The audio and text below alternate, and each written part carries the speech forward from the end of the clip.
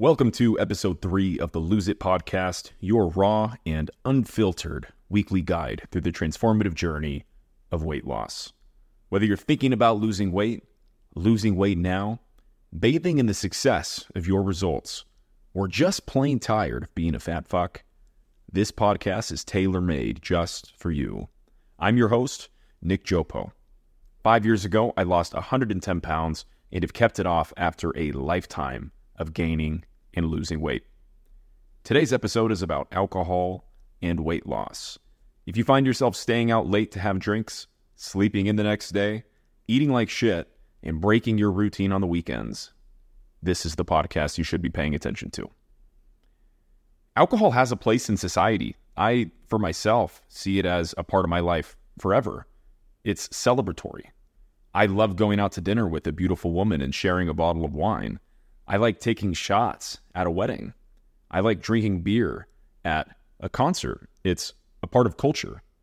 It's fun, and it's something that I personally have complete control over and a healthy relationship with in my own life. Now, disclaimer here. If you're an alcoholic, this is not for you. This is not a guide to cure your alcoholism. This is just me speaking from my personal experience on how I managed to lose weight and keep it off while still drinking alcohol. Before we get into that, it's important to understand how alcohol impacts your weight gain or your weight loss. Alcohol is made up entirely of just empty calories. Empty calories meaning there's no nutrition. Drinking alcohol makes it harder to hit the right macros. You're drinking calories that have no protein. You're drinking calories that have no healthy fats or no fueling carbs or no fiber to make you feel full and nourished. You're just drinking calories that are not leading to any positive energy output for your body. And what this does is it creates what we all know as the munchies. We've all been there. The munchies are when you're walking home from bar close at 2:15 in the morning and you see that your Domino's pizza arrives just in time for you to walk in the front door. And that's the best feeling in the entire world. So you go upstairs and you celebrate it by eating the entire thing in one sitting. Now, drinking alcohol increases a hormone in your body called ghrelin, which is just your hunger hormone. Drinking alcohol literally makes you hungrier by increasing this hormone in your body. Let's say, for example, you typically eat 700 calories or so for dinner. Imagine that instead of eating 700 calories, you just drank 700 calories of alcohol instead. And imagine how hungry you would feel from that, even though you're still hitting the same amount of calories for that meal or even for that day. The reason why I'm making you think like this is because it's important to understand that not all calories are the same. If you're not eating calories that are nourishing for your body, you're going to experience hunger in a way that you wouldn't otherwise.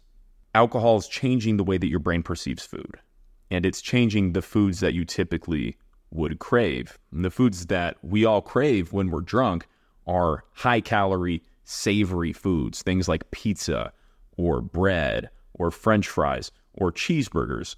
You never get drunk and then crave foods that are healthy and nourishing and make you feel good, like fruits or meats or whatever else you typically have. Let's talk a little bit about alcohol and sleep. There's a misconception that alcohol helps you sleep better. Your quality of sleep is substantially worse, even after 1 or 2 drinks. So though you may sleep an extra hour or 2 without waking up, you're typically going to wake up more tired than you otherwise would have. Now, what happens when you're tired and you're dieting? You're tired and you're already in a caloric deficit. You're going to feel that as true exhaustion in the body. You're going to be less likely to move your body and be as active as you might have been the next day. So you're going to burn less calories throughout the day. You're more likely to eat for convenience than for sustenance. You're more likely to order takeout or go for what is quick than cook the food that you already have prepared at home that may take a little longer, but be more nourishing for your body or be more in alignment with your weight loss goals. And lastly, you're probably going to have some irregular meal times. When you're tired and you're hungover, you wake up a couple hours later than normal, and then you go out to brunch at 1 or 2 o'clock with your friends to cure the hangover. Maybe you have another drink at lunch that just helps you to continue this spiral that your body has been in for the last 24 hours. And everything gets all out of whack. It can take 1, 2, 3 days or sometimes an entire week to feel like you're back on track with your sleep, with your exercise, with the way that your body feels, with the way that your body recovers from workouts. All of these things negatively impact your ability to lose weight or to maintain a healthy weight. It's important to have balance with alcohol. And balance with alcohol is very hard for some people to do. It was very hard for me to do. And it took me a few years to get comfortable with it. It took me a few years to master it. And it took me a few years to trust myself in having real balance with alcohol. There are 2 really specific things that I did that helped me develop a healthy relationship with alcohol. And that helped me go from drinking 6+ drinks every Friday and Saturday night to just drinking 2 to 3 drinks once or twice a week, sometimes, not always, and feeling comfortable with it. The first thing I did was I had to figure out how to deal with the social pressures of alcohol. So I started by telling my friends that I'm cutting back on alcohol. And at this point in my life, when I was losing weight and working on maintaining the results that I had already achieved, I had an entire friend group of men that would go out with the intention of getting drunk to watch a sports game or to do other shenanigans type of things. And we didn't have much of a relationship outside of going out and partying or going out and essentially destroying our bodies with an excess in alcohol. So I told those friends that I'm cutting back on alcohol. I told them that I'm typically not going to be staying out past 11:30 or midnight. And it became tough for me to deal with the social pressure of that because I would go out and it became, oh, you're too cool to do shots with us? Or, oh, you're too cool to stay out past midnight? And the tonality of that just pissed me off.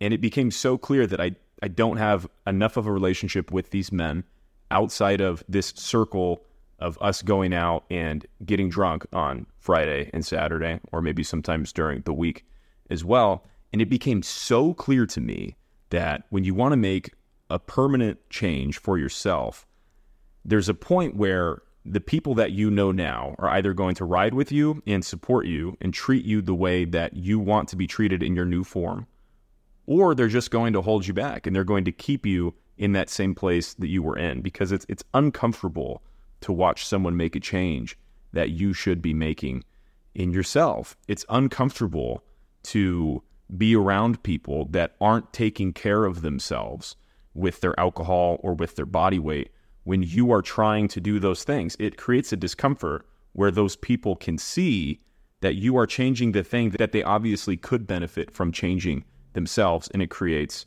an awkwardness in that relationship. And subconsciously, those people will sometimes want to keep you in that same place because that's where they are the most comfortable with your relationship.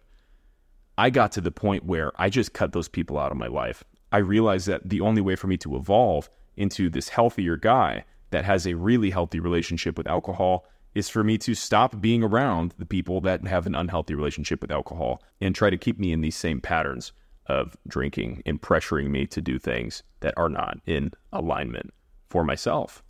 So if you have friends that are pressuring you to drink alcohol after you have told them what your goals are and what you're working towards and how they can support you in those goals, you need new friends. If you can't be around your friends without drinking, you need new friends. If you're out in an environment where people are drinking and your friends keep pressuring you to drink or keep pressuring you to stay out late, those are not your friends. You need new friends, and you'll find new friends. The second thing I did was I took a piece of paper and I wrote out 8 rules to follow around alcohol. It says at the top of the paper, if you're going to drink, here's how to do it. The first rule was to never have more than 3 drinks per night, once per week. The important thing to understand here is these are standard drinks. A lot of drinks, cocktails specifically that you order, are going to have 1.5 or sometimes 2 alcoholic servings in a drink. So I personally focused more on things that are in cans or bottles or are pre-measured. Rule number 2 I had written out was don't count the calories Now, this can seem counterintuitive to someone that is looking to lose weight and you don't want to regularly go over your caloric goal for each day. But when it comes to alcohol, the last thing you want to do is replace the calories that you would normally be eating with nourishing food with alcohol. So if I'm going to have 2 drinks that are 100 calories each, I'm not going to eat 200 less calories per day and then fill those calories in with alcohol. I'm just going to go a couple hundred calories over. And what that does is makes it so that my body is still receiving the nourishment that it's used to receiving from food every day. And it'll make it much easier for my mind to control the hunger that my body feels, because I know in my head that I am still hitting the right nutrients that I need. I'm just adding alcohol on top of those nutrients. Alcohol calories do not replace food calories. Rule number 3, talk to friends about it. Set expectations beforehand. Rule number 4, drink with intentionality. You can have a healthy relationship with alcohol. There are plenty of people that do. That might involve going out to a restaurant to try a specific drink that you heard was good, or making a drink at home when you're hosting friends or having a party. Drinking with intentionality is knowing what you're going to do before you do it, versus drinking aimlessly, which is, hey man, it's Friday night. Where do you want to go to get fucked up? Drinking is not a time filler. Drinking is something that can enhance experience and enhance social connection. Drink with intentionality. Rule number 5 is drink more water. Every time that I have an alcoholic beverage, I'm following it up with a cup or a glass of water. Every time. Having that hydration is going to help you feel full. It's going to help your stomach feel comfortable, and it's going to keep you hydrated as alcohol is dehydrating you. Rule number 6 is drink early. Specifically for me, it was no drinks after midnight. When you start drinking after midnight, or drinking and then going to bed right after drinking, it really messes with your sleep. You're going to be a lot more hungover, and it's going to be a lot harder to wake up the next day. Rule number 7 was don't sleep in. Now, this is one that I still am sometimes flexible on if I have 2 or 3 drinks on a night, but you really benefit from waking up at the same time on the weekend that you would on the weekday. It helps maintain your sleep cycle, but it also helps maintain your exercise routine and your food routine, because when you sleep in, you skip breakfast and everything gets entirely out of whack. It's better for you and makes more sense for most people, including myself, to just wake up the next day at the time you normally would have if you didn't drink alcohol. And if you're too tired throughout the day to function, take a nap a little bit later after you wake up and move and eat a good breakfast. The final rule is do what you know you should do the next day. Still move the same way you would have if you didn't drink. Act like you didn't drink alcohol the next day. Still eat the same way you would have eaten if you didn't drink alcohol the night before. Do what you know you should be doing. Don't let the fact that you had a couple of drinks the night before carry over and negatively impact your next day. It's not a big deal that you had a couple drinks. Forget about it. Learn from it if you need to, and do what you know you should be doing the next day. Stay active and eat well. Alcohol doesn't need to be all or nothing for everyone. For some people, it does. For people that are alcoholics or addicts or prone to alcoholism or addiction, it does have to be all or nothing. For others, there might be a healthy way to have alcohol in your life, still lose weight, and still maintain your results over a lifetime. If you've made it to the end of the podcast, I greatly appreciate your support. I've dedicated my life to sharing my story of losing weight and keeping it off, and helping people do the same to feel good about themselves. If this message resonates with you, please follow along for the next one. Until next week.